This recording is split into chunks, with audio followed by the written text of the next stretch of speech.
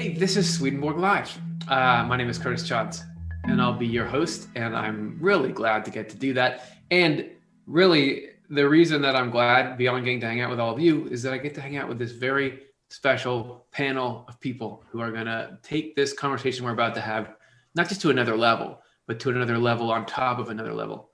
Okay, hey, everyone, how you doing? Hi, this is Karin Childs, Community Manager and writer at Off the Left Eye. Welcome. So glad to have you here. Hi, everyone. I'm Cara Dom. I'm muddle around in the Latin having to do with this show, and I love responding to your comments underneath our shows. Happy to be here. Hey, everybody. I'm Chelsea Odner, Director of Content Strategy and a writer for Off the Left Eye and host of Inside Off the Left Eye. You know that somebody is smart when they're like, I'll just muddle around in some Latin. I muddle around. If I was to say I'm going to muddle around in Latin, that would mean I would say carpe diem. And like sort of know what that means, but I digress. Let's do some question and answer. Everyone, if you've never hung out with us before, thank you for joining. Get in that YouTube chat, and all we're going to talk about is whatever you all want to talk about. So write your queries in there, and we are going to give them conversation. In rare cases, we're going to come up with an answer to them. Otherwise, we'll just have a good chat around them. So in order to get ourselves and yourselves and everyone in the right headspace for that, let's get a little bit of Swedenborg. Let's out of a little dropper, put some of that into the water and get the right parts per million here so that we can shift our focus away from all the buzz of external materialistic natural life and into this contemplation of things that are eternal and things that are the soul behind the machine that we see. This is from New Jerusalem 209. It relates to the episode we did on Monday because it's about baptism, the ritual of baptism, and what is it and what gives it power. This is New Jerusalem 209. Baptism imparts neither faith nor salvation, but testifies that both will be received by those who are regenerated. Washings represented purifications from evils and falsities. So that's the work that we're doing. That ritual is a signpost, but it's just pointing you in the direction of course, get rid of stuff that's mean and not true.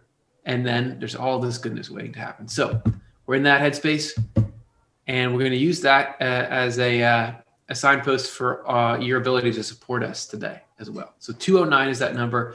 Our goal, our weekly goal is going to be $209 raised. We're not for profit, so none of this would happen without you. And we thank you for week after week making this possible. If we can raise $209 during this show, well, this show will go on indefinitely for 15 more minutes. And all you have to do is go to offtheLeftEye.com/donate. And let's see if we can get there. Thank you so much. Okay. We asked you all a question this week. As you're getting your questions in the chat, we'll give you what the answers from the audience were. Our reflection question of the week was, what was a time when you felt initiated into a new spiritual path? Oh yeah, I do want, where does this show up in particular in people's lives? So Karin, community manager, what's the community saying? I love the variety that we get in the responses. There's so many different ways to hold this in different people's lives. And so here are some excerpts from that. We narrow it down to an excerpt so we can fit more of the variety in. So here are some of the responses from our audience of when you felt initiated into a new spiritual path. Recovery, 1994.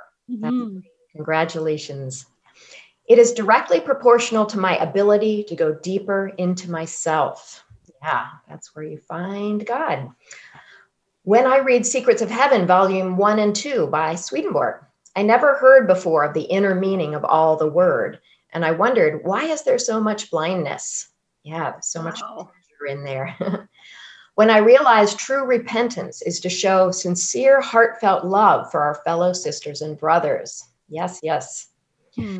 After my life fell apart, I felt abandoned by God, but my pastor recommended an NDE story that happened to reference a certain Swedish mystic. Wait, who? So glad that led you here. My dreams have initiated me to whatever I was going to be facing. Cool. That was part of Swedenborg's initiation.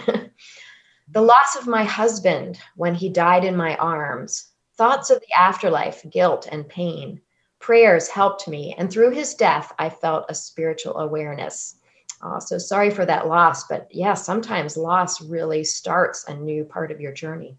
When I realized I was a twin flame, real love surpasses all understanding. So true. It feels that way every time I wake up to something I do that is hurting someone I loved, and then feel regret and change my way. Yeah, that can be a real shift. Becoming a Christian in my early 20s, I made a promise to God that I would stop drinking and doing drugs. I've been clean and sober now for over 20 years. Wow, congratulations. And yeah, that promise, like in baptism, it's a commitment. I felt a powerful calling on my heart to make amends for the Lord's sake. After following through with it, I felt an equally palpable sense of relief and joy. Oh, that's great. That's wonderful. When I found Off the Left Eye and learned of what God showed Swedenborg, God has always been there for me, sending his angels to help me. My goal now is to be useful. Oh, that's awesome. Knowledge of the other side, that gave me different perspectives. Still struggling with some questions. Yeah, me too. The questions will keep going, but that's awesome. Shortly after my husband passed away, I began having dreams and experiences where I felt his presence.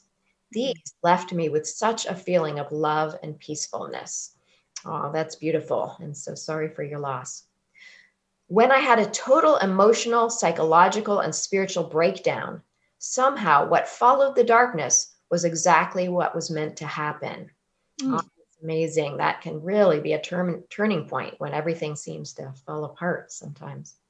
I've had a few experiences recently where it feels like I can see everything at once. Wow, cool. The big perspective. And finally, I met our guru who explained the love of God, and we experienced him in our day-to-day life. Oh, that's great. Sometimes it is a guide or a teacher that shows up in your life. Those are so wonderful. And I encourage people to go to our social media pages and read the full versions and some more. It's just wonderful, the variety. Thank you so much. Thanks everybody for that, the honesty and the clarity around that. And I think that's useful because we can start to look at similar events as potential path starters in our own life. So right on. Okay, I know that Karin, you had said, yeah, I still have questions too. Let's explore what our questions are, particularly around this next topic.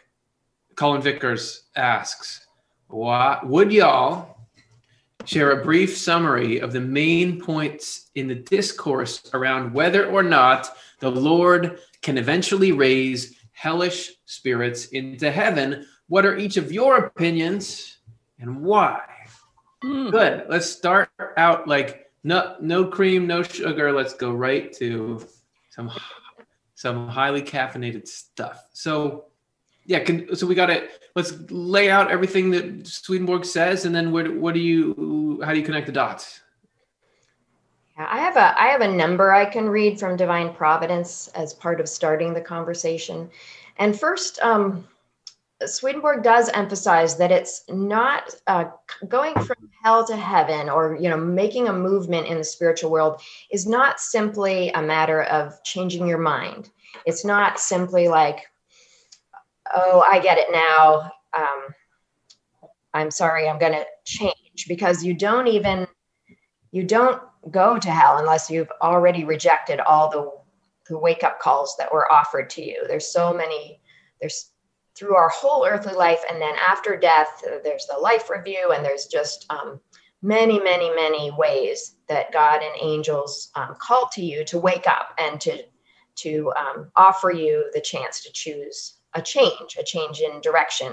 And in our show called How You End Up in Heaven and Hell, we present that it's compared to the digestive system, like food going through a human body has all these different points at which the contents of the food can enter the body. And similarly, going through the world of spirits, there's many different points in a person's process in which they can enter heaven. And it's just a matter of like, it's all according to willingness on the part of the person. God is calling everybody to heaven, but God does not force anyone to go to heaven. And so it's completely according to the person's willingness. And if you've ever been in a state or known somebody in a state of saying, hey, why don't you forgive this person? And they say, no, I do not. Like you can't just, if somebody doesn't want to let go of feeling revengeful or feeling hatred or something, so it becomes a part of who they are. So in Swedenborg spiritual science, people build their spiritual body out of what they want, basically. And so it's actually a very, it's not an easy thing to go from completely choosing, I want everything to go my way and I hate everybody and, I want to get everybody back. That's the state of hell. It's not just an easy, like, oh, now I'll change my mind. So it's a big deal. I just want to lay that out there because it's not like people can have an impression of people in hell saying, oh, I'm sorry, will you let me out now? And God's not letting them out, but it's so not that. It's God always saying, how about you come out of that state of mind? And people saying, no, I don't want to. I deserve to be mad. I deserve to hate everybody. I deserve. So you got to first understand that because it's just so key to having this discussion. But there are places in Swedenborg's writings, and I'm going to read here, that God never stops trying to pull people out of hellish states of mind. And this is, you already have your number at the ready? I do. Yes. Divine Providence 337. He's talking about the reason that everything divine providence does is done out of pure mercy is that divine essence is pure love. This is what is working through divine wisdom. And this working is what we call divine providence. And he says the pure love is mercy, A, because it's at work with everyone in the whole world. And by our nature, we're all incapable of doing anything on our own. B, it is at work with the evil and the unjust and with the good and the just alike. C, it is leading people who are in hell and rescuing them from it. D, it is constantly struggling with them in hell and fighting for them against the devil, that is, against the evils of hell. E, that's why it came into the world. It meaning divine providence came into the world in the form of Jesus Christ. Why it came into the world and underwent temptations, even to the final one, the suffering on the cross. And F, it is constantly at work to make the unclean clean and the insane sane. So it is constantly laboring out of pure mercy. And so that is just talking about this ongoing process that God is never just giving up and saying, okay, that person, I've done everything I can, God is constantly working at that. And there are places in Swedenborg's writings where he seems to be stating, once you're in hell, you don't come out. And other places he's stating like, and when people do finally come out of hell, so there's different way it's phrased. But to me, the message is we have to understand, like, we can get ourselves into a hellish state of mind and just be stuck there until we're willing to get out. So if we're like, nobody else can decide that for us. I mean, God is constantly calling. So it's like a public service announcement to like, pay attention, like an addiction. Like if you the question isn't like, okay, can I do hard drugs all my life and then later just get out? The public service announcement is getting addicted to things, and in this case, getting addicted to evil. You'll get to a point where you don't want to give it up. So anyway, I don't know if I've answered the question, but it's complicated. But I think the main thing is God is never stops working to get people out. So if God wants everyone in heaven, wouldn't it be that eventually people get pulled that direction?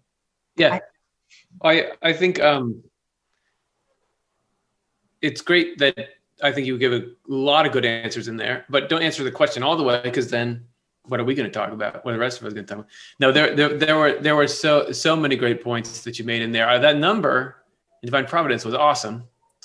And I'd love to unpack that more, but I want to kick it over to Chelsea. Before I do, though, Colin, we have to say thanks to Colin. He made a donation. We are now off to the races in trying to reach our goal of $209 to get our extra 15 minutes. So cool. All right. That was a great opening of the discussion on this, and I'm in agreement with a lot of what you said. Karin, Chelsea, where do you want to go next? Yeah, well, it's good if we're going to get that extra time, because we might need this whole hour just to talk about this question. No. Incentive. Yeah.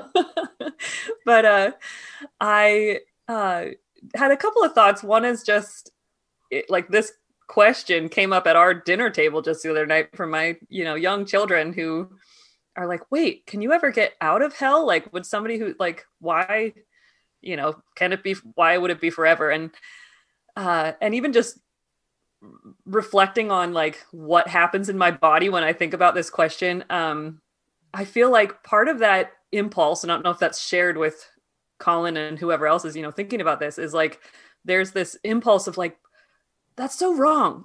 Something's gotta, of course the Lord, somebody isn't just locked in hell forever, or, there's gotta be a way. And even though it's I can't, my thoughts are not your thoughts, God has a much bigger perspective than me. I feel like there's got to be some of that mercy that Karin was talking about that is at the seed of that feeling in me that's something's not right here, even if I can't wrap my head around it. But I think also we get concerned about things that we don't understand. And when we do understand them, they make a lot more sense.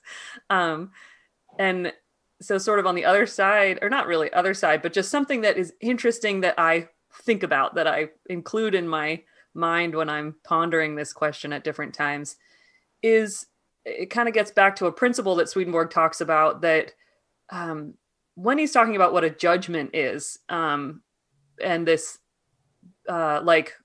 when we get to the point, and he sort of will describe it that when we're in the world of spirits, when we're in between, we're kind of a mixed bag. We don't know, that's when the Lord the Lord has taken every opportunity, like Karin said, to make us decide that what we want to be us is all of that goodness and truth that we've been building up in our life all along. And we want to let go of we want to be freed from the evil and falsity. When we're in that process, it goes to a point where it finally gets to an end point. There's a reckoning, and it's and if we're going to go with whatever even little minuscule bit of goodness or truth that we have in us, if that's what we're going to choose, then that becomes the dominant thing, and it rejects everything evil and false out of it. And that sort of process is what sort of spiritually brings us into heaven. And similarly, if we get to that point where we're going to choose hell or what's evil and false, then that evil and falsity rejects everything good and true. And that's what kind of makes the final, okay, we are aligning ourselves with hell, because, it's like two magnets that you just can't put goodness and evil or truth and falsity near each other for any sustainable amount of time. They have to just get apart from each other because they're opposite.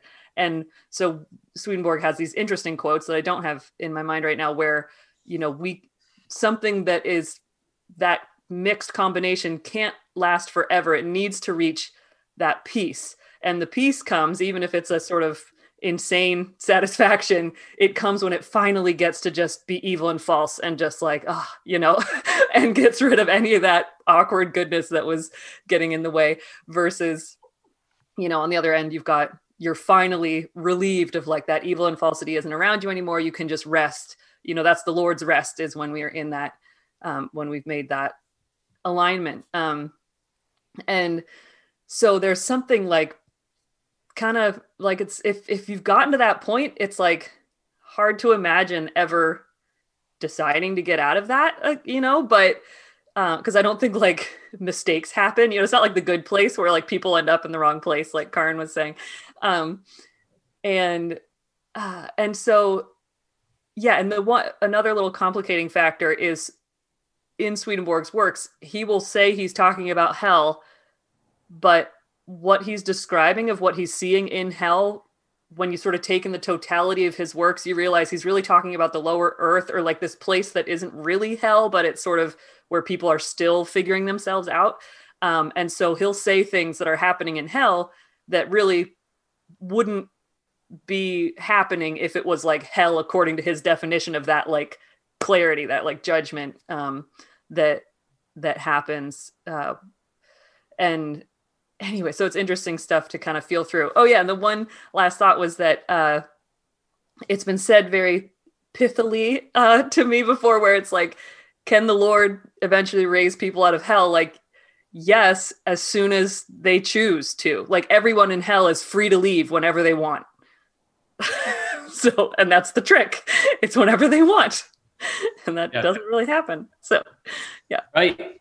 Got a lot of great stuff to think about there. I want to get Kara's input, but I can't until I acknowledge Jonathan, who gave to our organization here and gave to support this message reaching the next person. So we're up to $75. We are speeding towards our goal. Thank you so much. It's an honor that you feel like what we're doing is worth supporting. We're on a very significant question about the nature of hell and time spent there. So Kara, what's this bringing up for you? The first thing that I think of when I think about this question is how deeply and highly the Lord values our spiritual freedom. And that is my sort of default position when I'm thinking about hell. He created us for heaven and he wants us there. And yet he loves us so much that he's going to let us say, no, thanks. I don't want to be there. So to me, the way Swedenborg paints hell is like a picture of divine mercy and letting us have our own choices in life. Then I come to the thought of how when we go to the other world and we have, and sort of the cares of this world sort of drop away and we're pure spirit and we get to take a look at our choices and what we really care about and what we love. And I always hope, in fact, Karin on a recent show used the term that any deficits in love will be filled on the other side.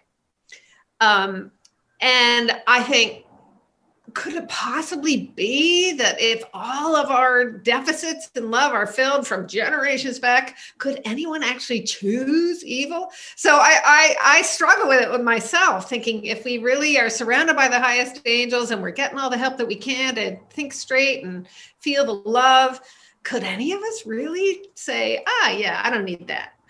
So that's my personal struggle about just not understanding how it works. But bottom line, I believe in this merciful God who loves us and does not keep anyone in a state of suffering if they don't want to be there and are willing to do the work it takes to turn away from what makes us suffer. So awesome. Yeah, no, that's great. I love getting to hear where you are on that. And yeah, that seems contrary to the divine nature.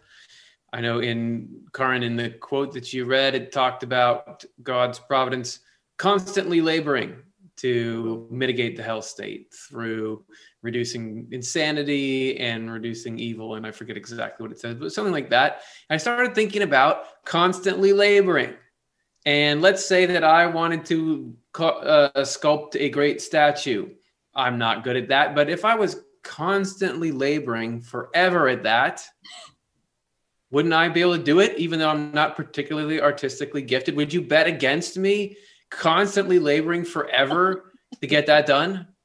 So if we're going to talk about like God, the smartest, most powerful thing that's ever existed, constantly laboring toward the goal of divine providence, which is a heaven from the human race, is God going to get a C or a D on this? Like if only 60% of people or 40% of people end up in heaven and the point of existence is heaven, something not like, and God has forever to work on it. the math doesn't add up. How is it going to be that if God is going to fail at that, God's main aim, how does anyone succeed at anything? Just in principle. So I don't know. There's a lot of different ins and outs of Swedenborg's material that shed light on this, but I keep coming back to that. It's like, that's like the front and center in God's strategic plan is heaven from the human race. God has resources. Yeah, we're stubborn, but I don't know. I don't feel like I would bet against God. Like, God's not going to sleep saying it's fine if I get 65% of people in heaven, So, Karin, you want to give us a final thought? Yeah, three short thoughts. One, with what you were saying, Cara, is hard to imagine. That's why, for me, just the analogy of addiction helps, because we can know of people who they know this addiction to this substance is ruining their relationships, taking away their job, and yet they keep going to it. So why? So I feel like an addiction to evil is that you can have all the love, like here, somebody helps you and takes care of you and takes you to a rehab, but you just go right back. So evil is like that. Like, you can be given all the love, but keep being drawn back to that addiction to greed or revenge or whatever it is. So I feel like that's why people can still choose hell, even though the loving angels come to them and offer them everything.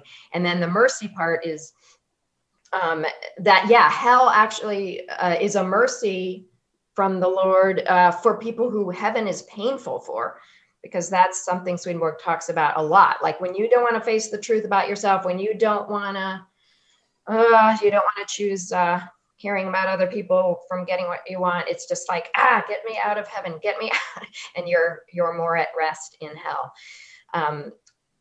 But the final thing is, I feel like there's things in spiritual diary that give me an interesting idea of how there might be this other kind of scientific process that the Lord allows people in hell to burn out.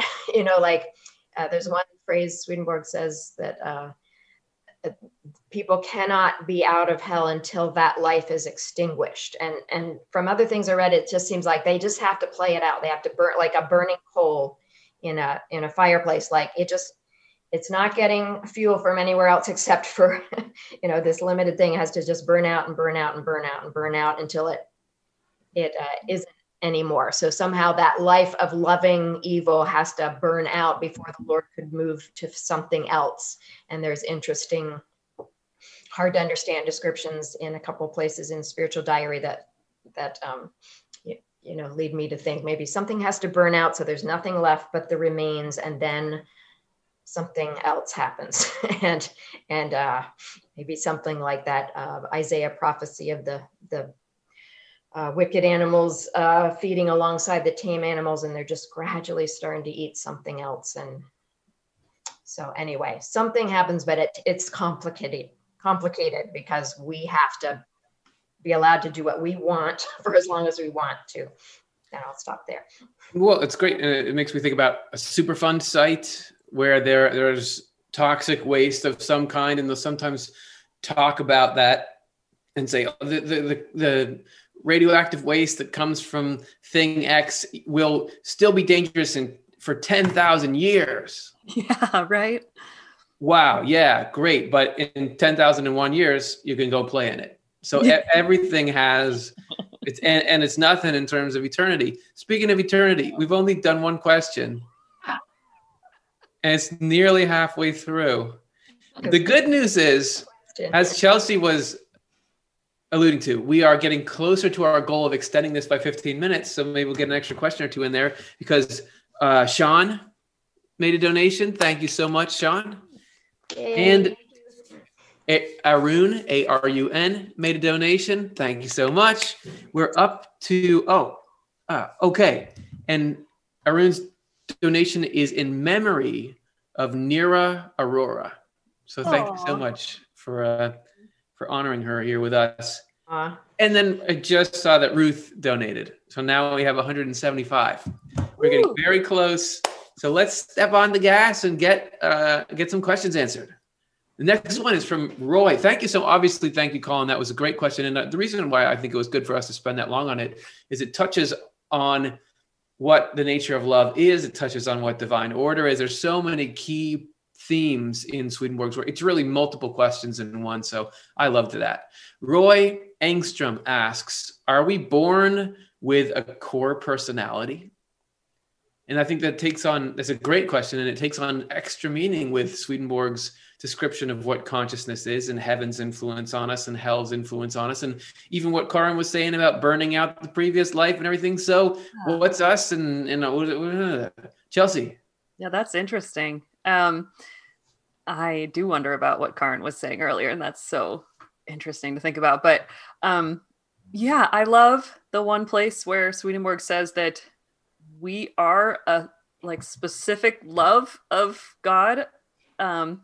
And then that has its wisdom matched to it. And then so that, I don't know what you'd call a core personality, or I don't know a lot I don't research what people say, what personality really means. I sort of get this sense of something that's been developed a little bit, but there is sort of, you are who you are. And I remember with my firstborn, introducing her to her great grandfather, and my grandfather saying to me about her, she is who she is already. Look at this personality. And I had never been a mom before, so I was like, I don't know what you're talking about. She just, it's a lot of work, and she's cute, but where's that unique, who's this person? I have to get to know this person. But now, as I've gotten to, see her grow, I realize, oh, wow, she's been who she is forever. The earliest little infant pictures of her, she's got that personality coming through this undeveloped blob. And so that is, I use the word personality and it seems to make sense to me. But then also, though, that we do grow, we have this ability to grow in love and wisdom forever. And so that's this infinite capacity that we get from the Lord. But so, yeah, I guess I do think there is something core there. I love that example of the personality that shines through from the beginning. So there's, photo apps will do this thing where they say, remember these pictures you used to take? We have an app called Back Then where we share little pictures of our daughter with the family, and it'll sometimes say, don't you want to see the change, how she's changed through the years? And I'm like, okay, fine. And those always get to me because they're just and you can see her personality as when she's little and tiny, and it's different, meaning how it's expressed is different because she's such a different thing. But there's this thing that is there, but rendered in the way of a 1-year-old versus. So I agree, and it's really powerful to see the way that exists. I want to talk about Yolanda. Thank you so much for your gift. We're at 200 right now. If anybody feels like, okay, $9 is worth it for this extra 15, you can be the one that puts us over the edge. offtheLeftEye.com/donate. Okay, let's get back to the core personality. Karin, what do you think? Yeah, a little semantics here, but I'm wondering if you could think of it like we are born with a core identity. I'm just going to use the word identity for the core part with what Chelsea was talking about, which is a particular desire of God that manifested as us and got born as us. And that's something very core. And like you guys were saying, it's something you just can sort of see is there right away in this little new baby. There's something there that's very unique. And then as we grow, we get to kind of shape that with our own fun flavor and flair, and through the life we chose and the experiences we go through and what we take from them. And maybe that's could be more the word personality. Like you start out with this core spark from God, and then you get to play with it in your free will and do things with that. And we go through experiences. Lots of things happen that are not what we choose, but we always choose how to respond and what to take from it. And so that's what's developing our own, our own free will use of this core identity that we were born with. So maybe that's you could call that the personality and the other the identity or something. words. But I just imagine, God taking delight in putting a particular love, feeling, whatever from God's self into manifestation into this free will little creature, and seeing what are they going to do with this? How cool. I mean, God knows everything already, but just the delight, like if you were to be able to create a little character and you could see what it was going to do, like a story you wrote, and the characters could do what they wanted, and just the delight. I'm just imagining there must be a delight in that from God. Oh yeah, major. And I think that when you have a little pet, like I think about when I had fish, and you've created this whole environment, you're just so excited to see them explore it. It's got to be something similar. Kara, what do you think? The first thing that comes to my mind is when I'm trying to change myself, it feels so impossible to change myself. We talk about repentance and regeneration, and and I think that 20 years ago, I really handled, such and such an issue. And then 20 years later, here it is again. And I'm just unpeeling the onion. Like, do I ever get down to something different in this onion? Yeah. So a lot of the times it feels like, no, I don't. This is me. And I have, all kinds of experiences, and I learn and I grow, but I'm still that onion, and I still have layers. I don't know. It's not a very reverent way to talk about it, but sometimes it feels sort of discouraging. And yet I keep carrying on, and I know the Lord is with me and he's guiding the whole thing. That's just a little emotional dump about it. Yeah. I feel like honesty is reverence. So okay. I like it. I had a couple of thoughts. Swedenborg does give this interesting twist on the core personality, because what many of us would think of as what are the basic building blocks of my core personality is how am I feeling right now, and what occurs to me, what kind of ideas do I have, what kind of thoughts do I have. Yet Swedenborg makes this really fascinating claim that stuff in some way originates outside of you. It originates initially in God and then goes through different people in the spiritual world and kind of this mega neural network, and then reaches me, that you're not as original in that sense as you think. But then on the other hand,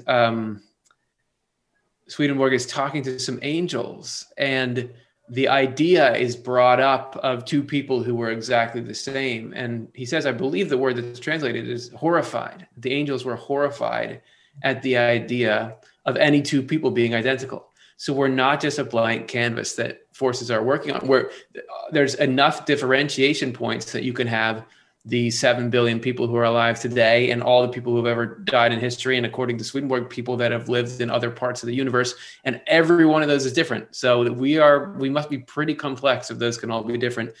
And I think about the regeneration work that you do and the choices you make, and it seems like each of us, you have infinite potential, but your potential is a different infinite potential than anyone's. Like going out, radiating out from a center, there's these wedges of the pie that can go on forever, but that wedge is yours to live into, because you, as Chelsea mentioned at the beginning, are this particular part of God, expression of a bit of God's love.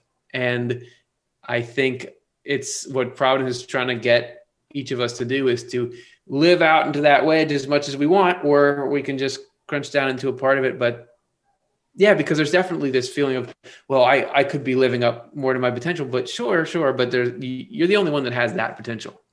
It's just you. Okay. So Karin, yeah, we want to give us one more. Yeah. Think about, I've thought of the concept of the dominant love, like you embody some, yeah, some kind of love, and you express it in a unique way. But also what Cara was saying, I think maybe if you're, I mean, we are this unique being, and we're always going to be this unique being that has, and every kind of being has its strong points and weak points. So I think it's just a matter of not despairing over the weak points and honing in on, appreciating and developing the strong points. So anyway, that's just an aside, that never be discouraged about who you are. Just know that those qualities are there for a reason. Like, they're really needed. They're really important, and they're really needed. And God is saying, I'm so glad you're the way you are, because the big picture needs you just to be who you are to do this. And yeah, the uniqueness Curtis is talking about, like, there's all these ingredients, and we have these vast inner selves that we don't realize while we're on earth. We are aware of our outer self. We have this vast potential in our inner self, and it's just all these pieces put in to get together in a certain way that can't be like anyone else. And that can keep expanding forever. So that's some thoughts. Yeah, and that just drives home the power of this idea that you have this unique space, and you may feel like you're nobody, but there's this area of life and love and wisdom that, Amelia Earhart can't do, and was the guy who climbed Mount Everest, Sir Edmund Hillary, can't do, and anybody you think of that you feel like is smart and talented, we're all sitting on the sidelines. And if you can increase the overall success of life in a way that nobody else can. Hey, we did it. Kenny made a donation. Thank you so much, Kenny. With that donation, we're up to $315, so far exceeding our goal. Kenny made the donation in memory of Jan and Jet. So thank you so much for honoring them. And we're going to have extra time, so we can take a little breath and really focus on a couple of questions here. We're only on number 3. Okay, this is the in-depth episode. Yeah, Chelsea, do you want to say something? Oh, I actually have a thought that I want to share, but it actually has more to do with the next question than this one, but it's in response to something Cara said. So. Let me get this out of the way then. Just kidding. Peg B, who asks, and these are, of course, we're spending a long time on these questions. These are such hardcore questions. If God is perfect, why did he make imperfect people? Because sometimes you're out walking and you bump into someone who's imperfect, right? Okay, Chelsea, start us off. Yeah. So, this is just a bridge. Well, it's in my mind because it's cool that like what Cara said in response to the last question and how it relates to this one is, those imperfect people out there. No, just kidding. Us. I think of that, Cara was saying, like, that cyclical way, the peeling of the onion, where it's still an onion, no matter how many layers you peel. It's like, if only that I hadn't thought of it that way. Like, if you're peeling an onion, just sort of wishing that it would turn into an apple eventually. And it doesn't. One more layer. Yeah, maybe the next layer. So thinking of this, like, it's that whole kind of like paradox where we have strengths, but they can also be weaknesses, but they really are like two sides of the same coin. Like, I've been reflecting lately in my life where it's like, something that I really feel is like, it's kind of a crummy part of who I am, like this way that I have of being that could be obnoxious or whatever, something like that. I realize, wait, I guess it's kind of like the swan duckling thing. Like, if I am in the right environment and like the Lord kind of takes care of that in providence, then that thing that has been sort of this thorn in my side for a long time becomes, this is exactly the tool, the person, like things, that you need to be to do this work or to do this, serve in this arena or show up for this person or something. Yes. And so, yeah. Oh, no. Finish your thought. Then I have something. Okay. So just that's kind of so there's providence in that, but then there's sort of a freedom. I don't know, like the Lord kind of gives us everything we need. And then it just happens because we're humans, we go through a lot of awkward growth periods or something, and that's what can appear to be imperfect, but it's just like, well, we haven't learned how to use what we've got yet, like actually what we are is perfect, but we kind of just are fumbling in how how to exercise these limbs and parts of ourselves. So well, this is great. I love those thoughts, and this is a great time to show you all how much of a master I am, because even before I knew this question was coming, I made a significant mistake that's showing you what imperfection looks like. So I was wrong. I said that Kenny gave in memory of Jan and Jet, but Kenny gave in memory of Jan. Okay, so thank you, Kenny, for that, and we're honoring Jan here. Jet also gave, so thank you, Jet. Thank you for your contribution. Please forgive my imperfection. Which is just such a great example of it. While we're at it, thank you, Jennifer. Jennifer gave, and we are now up to $365. Wow. Thank you. Despite our imperfections, we appreciate it much. Okay, so this is we're right smack in the middle of a really fascinating conversation. So I'm eager to hear Cara or Karan. Do you have any thoughts that Chelsea's have spurred, or the original question in you, Karan? Only one can be perfect. Only God can be perfect. So an infinite being is the only perfect being, and an infinite being cannot create other infinite beings, because then it's not infinite anymore. So only God can be perfect, complete wholeness and everythingness. And anything that God creates is finite. Okay, finite is never all the way finished. We get to keep evolving forever, getting closer and closer and closer to God. The infinite, we can never become infinite, but we keep getting closer and closer and closer. So God created finite beings because that's the only way it can, that's the only thing that can happen. An infinite being can create other beings to love and to be in relationship with, but they have to be finite. They are not infinite. So God created finite beings, and we look at ourselves and see the flaws and everything, and like, why are we so imperfect?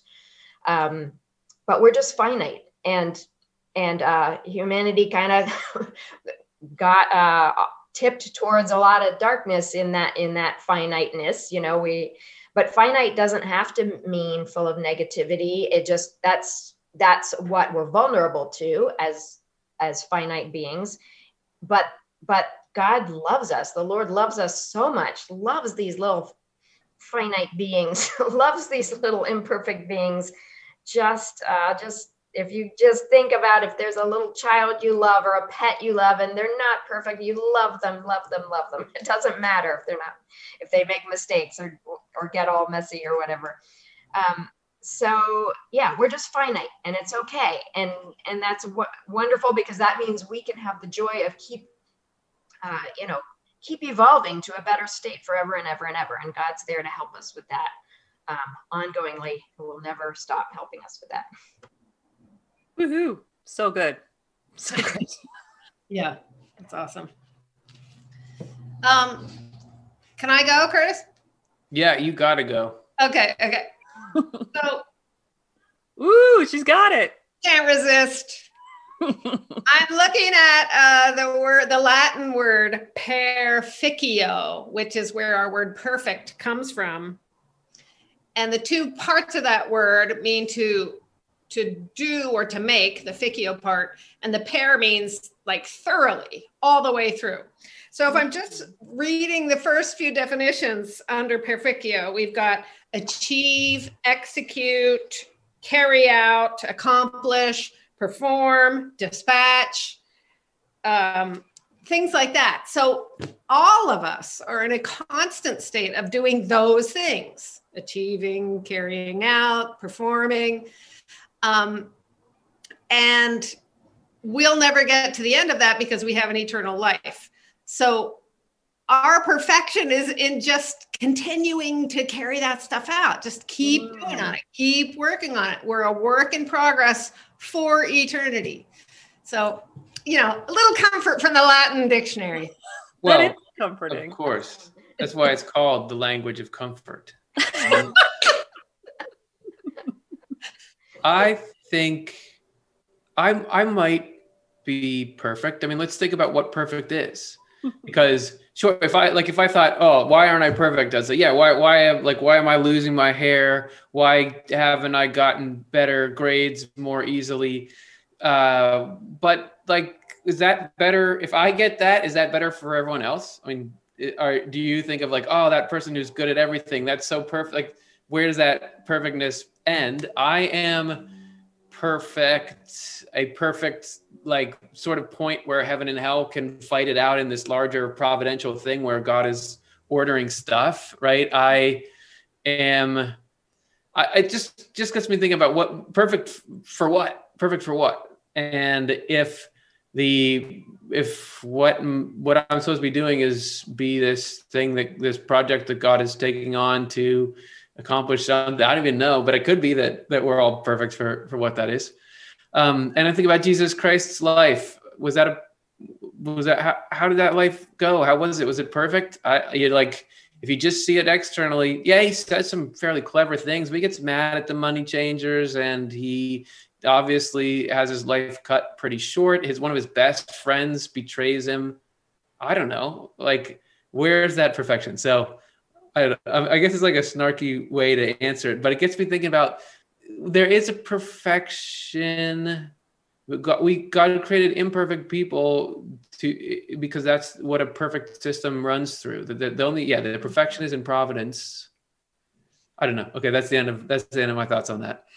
I definitely just love that idea of pooling together everything you guys have said and thinking about Kara's definition of that, like, accomplishing, like, of course, like the work in progress thing is perfect, and that, the Lord makes us perfect. Anyway, yeah. Cool.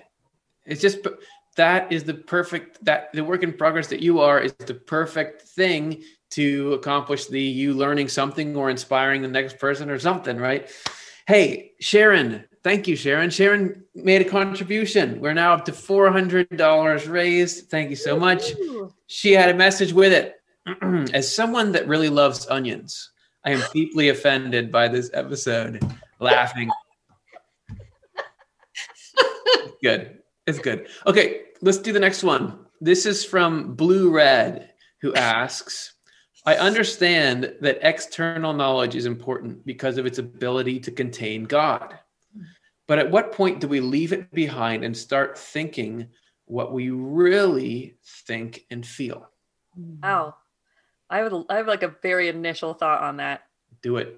That I just want to put out there and then pass it on to somebody else who can think about it this more deeply. But in our show, The Psychology of Jesus, we talk about how Jesus's inner life is mapped in the story of Abraham, Isaac, and Jacob and Joseph.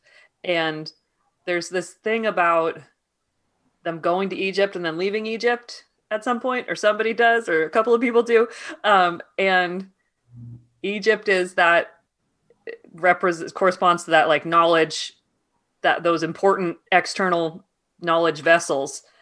And Swedenborg, I remember just being kind of blown away by what Swedenborg says about Jesus's inner process of leaving those behind, like of actually sort of leaving it behind, but really kind of like basically just the intentions around it becoming deeper and spiritual. And so only taking with it what really served that like higher inner intention that aligned with that, his divine inner self, that divine love.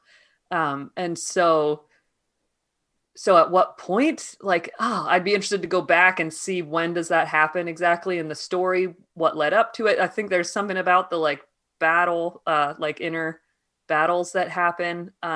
So anyway, those are some initial thoughts. Great. Oh, we're off on a good foot here. Karin, what do you think? I'm thinking about our episode, How to Find True Intuition, and that the thing is, the question is asking, what point do we leave it behind and start thinking what we really think and feel? The thing is, we are multi-layered beings, and we have an outer self and an inner self, a lower self and a higher self.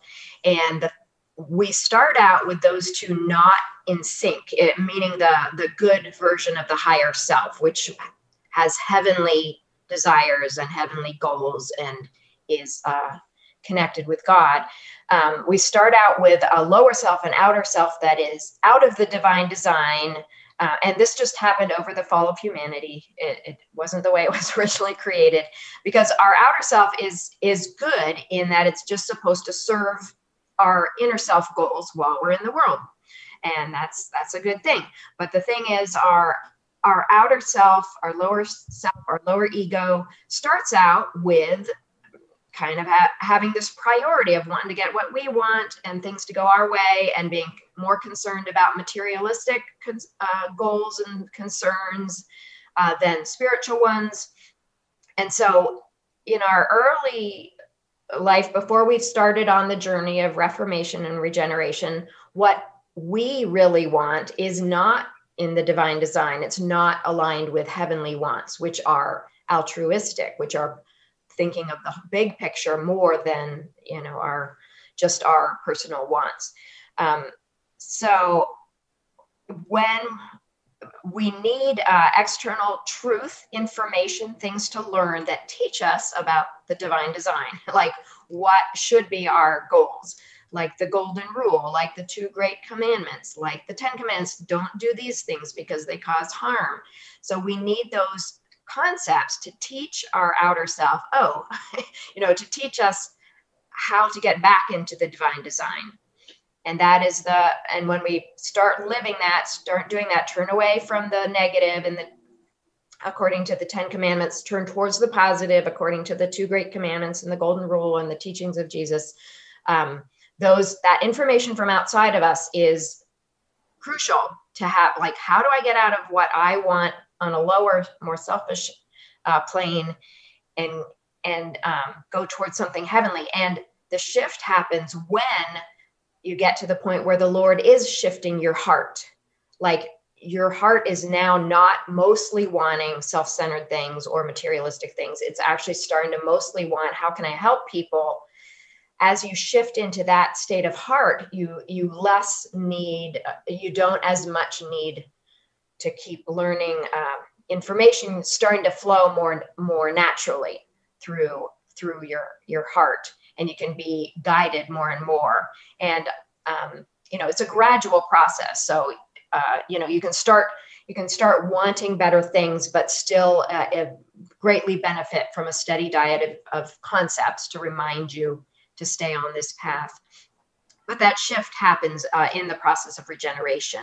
So I think it's gradual. I don't know if you could pick like this one moment where it's shifting. It's gradual because we go a little forward, a little back, a little forward, a little back, but it's progress nonetheless.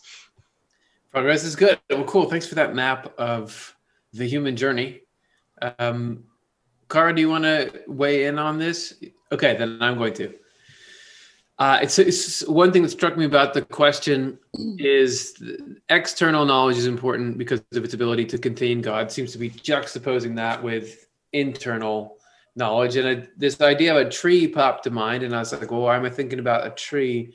And Swedenborg says that trees correspond to firsthand knowledge of what's good and true. So instead of I have been taught about that, I know that I've experienced that. I know you don't have to tell me that there are armadillos. I've already seen one in the bush, So it sort of seems like it could be that Blue Red is hinting a little bit at when do we really, it stops being theory. When is it seems a little bit like the difference between perception, knowledge and perception. Swedenborg talks a lot about perception, and higher angels have perception. It's when you just get it and it's self-evident, even to the point where certain heavens that are really deep into perception don't want to talk about religion. They don't want to talk about theology or faith because it just disrupts this obvious.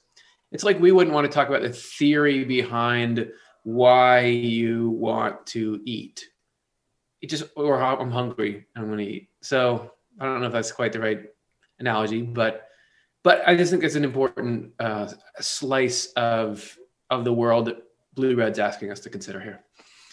Okay, let's move. Hey, we're in our bonus round. This round was brought courtesy of all those people who we talked about before, being willing to put their resources to make this happen. So thank you so much. And if you're watching afterwards, you can still go to offthelepteye.com/donate and help our programming reach the people it reaches and help us do the next thing. This is Erica Lee for our first bonus question, who asks, why did Jesus say to God, "Forgive them, Father, for they know not what they do"? How could he say that if God already knew that? And he is God. Was he trying to tell us that that's what we should say? It seems a little strange. Swedenborg is adamant that there's one God. God is one person. So are you talking to yourself? What's going on here, Jesus? Does anyone want to lead that off, Karin? Sure. Yeah, I'm sure that was part of it, Erica, that everything he was speaking was for the sake of us to learn something. And so it is very powerful teaching to have him there on the cross, completely betrayed and in terrible physical pain, and yet want the people who have done this to him to be forgiven and to recognize that they don't really realize what they're doing. So I do think that is definitely part of it.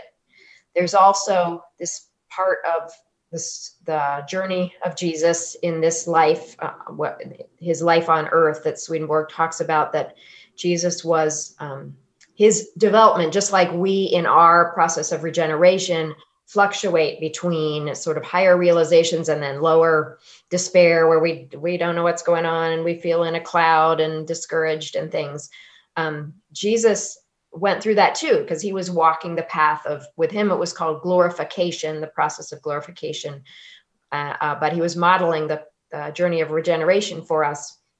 And so he too went through the moments when everything was clear. The knowing of his divine soul was shining through, and he fully felt it. And then he had other states of mind where his earthly self there in that physical body were clouded, like he wasn't able to feel that. And he was in a state of despair and feeling separated from his divinity, from his divine soul. So that's the times where he speaks of the Father as if it was somebody else, just because he wasn't feeling that connection yet. And I think during the crucifixion, it was his final temptation. It was, the culmination. It wasn't his only temptation that was going on his whole life, but it was the culmination of everything. It was kind of like the last big thing before the process was over and he would be resurrected.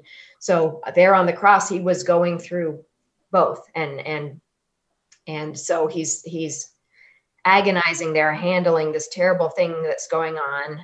And he is both, I feel like that statement both is allowing that divinity to come through in that wish for forgiveness, and also involving the limitations of Jesus not fully being divine yet, of just like, needing to ask for that, if you know what I mean. So I think both are in there. Yeah. The exinanition and glorification. Kara, is that you're going to talk about that? Yeah, you took the word right out of my mouth, Curtis. The word that is in the older translations for that state that feels more distant from God is exinanition. And Jonathan, in his translation of True Christianity, translates that as emptying out. So this state of, I think of it as emptying out the sort of natural human tendencies. He's working that out, and he's getting rid of those states in order to be able to be joined with God. So I really like the way Karin put it, but I had to say exinanition because you hardly ever get to say that. I wouldn't have known that word if it wasn't for you NCE people in the first place. So, hey, before we go to Chelsea, let's just say that Erica gave. Thank you so much, Erica. Thank you. Yeah, and John contributed as well. Wow. Our total is 445 now. Wow. Yeah.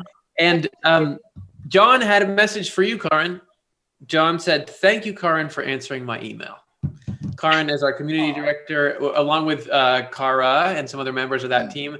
Really take it seriously as we all are behind talking to everyone.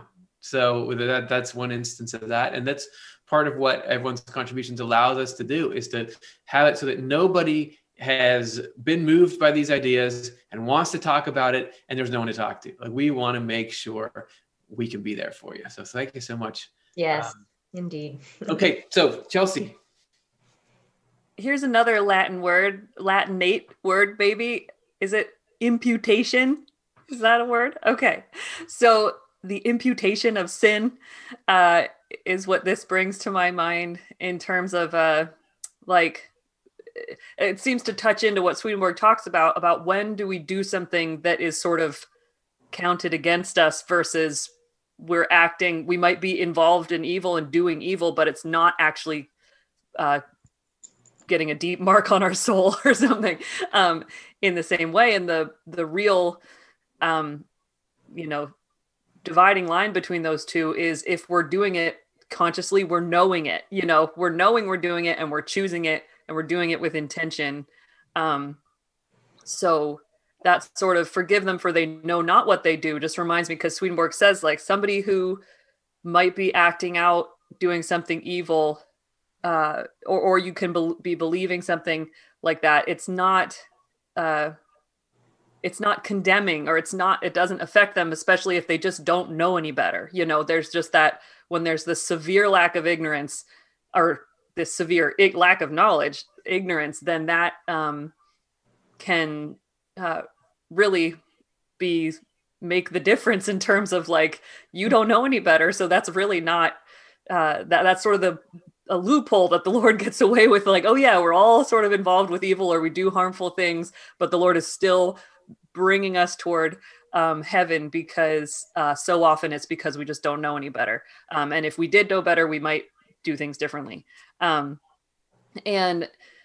so part of that sort of application for me that comes to mind is of like what we should do, that also kind of connects to things Swedenborg says, is that we can't know that about each other. We can't make those kinds of spiritual judgments about other people. Somebody might do something that looks just, really bad on the surface. And as, we can't know the thoughts and intents of the heart, only the Lord knows that in this person. And so there's sort of this humility that is useful to have there. Like, we still, like Swedenborg says, it's of charity to make somebody accountable to the law. Like, you have to live, have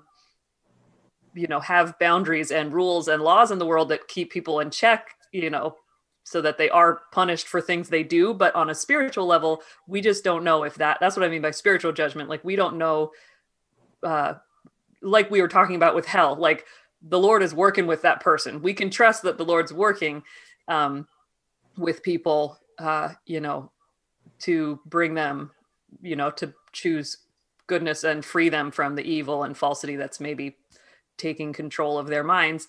And so it's an interesting thing to think about, this prayer to forgive them for they know not what they do. Like, that's a really merciful perspective to have. And to kind of give, not like the benefit of the doubt, but I just sort of think to sort of leave open that crack, and then it gives us a reason to sort of like, Swedenborg, Curtis, you reference this a bunch, and I think it's so great when you say it, of like, when you doing something of charity or really loving somebody is like, yeah, putting them in jail for something they did, but then you care that they get better, or you want to support them in getting connected to goodness eventually. And that often involves teaching them, like, hey, this is why what you did was so wrong, and here's how you could behave differently, or whatever. And so sort of having that intention to want to, leave open that possibility while we're alive in this world, that there's maybe hope for all of us, because we're all kind of, could use that hope. So yeah, well, that's a great actual tie-in to our next question, because you're talking there about the reason why God can express love even through at times us being corrected is because God's thinking about the long game, and that we can be channeling some of that. God, if you're going to have to learn a hard lesson here, but I'm not leaving you after that. I'm still with you. So this ties into True Magnetic North asking, if there is no time, are we already perfect? So God is outside of time. That's so weird. Swedenborg says, to God, the whole future is present.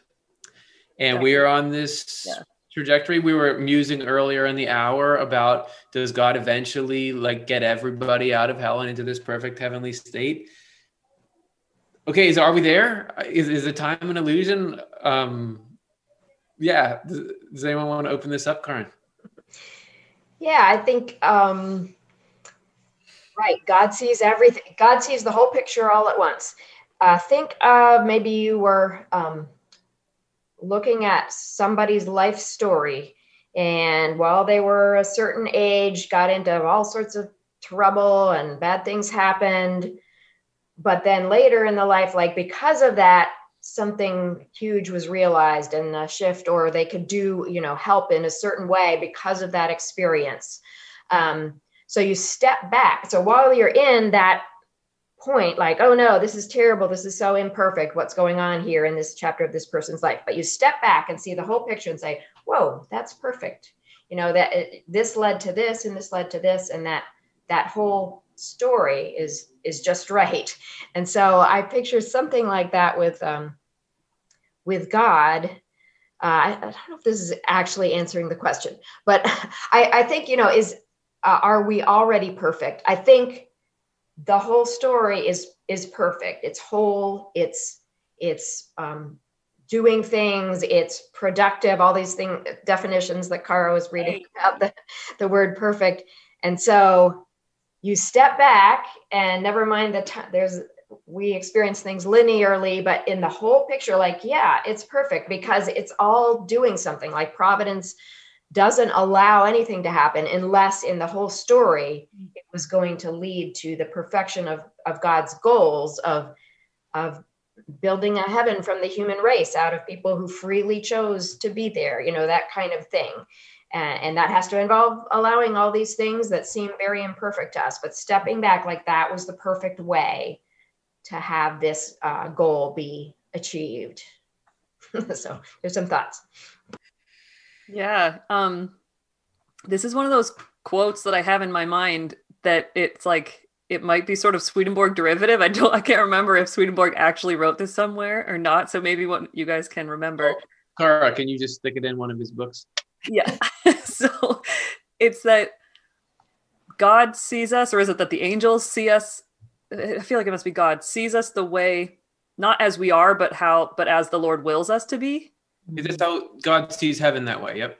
Okay, right. So that sort of idea of the way the Lord sees us is the way the Lord wills us to be. And we look pretty good, in that case. So in that case, we are already perfect. So like Karin was saying, that's the way the Lord sees us, is how the Lord wills us to be, in that, like, not like, oh, I just wish you were different, but like the work that the Lord is doing in that, and for our own satisfaction, as well as for everybody else's benefit. So yeah, that's great. Any other thoughts on that? I loved what you said, Karin, about the episodes seeming imperfect and then becoming perfect later.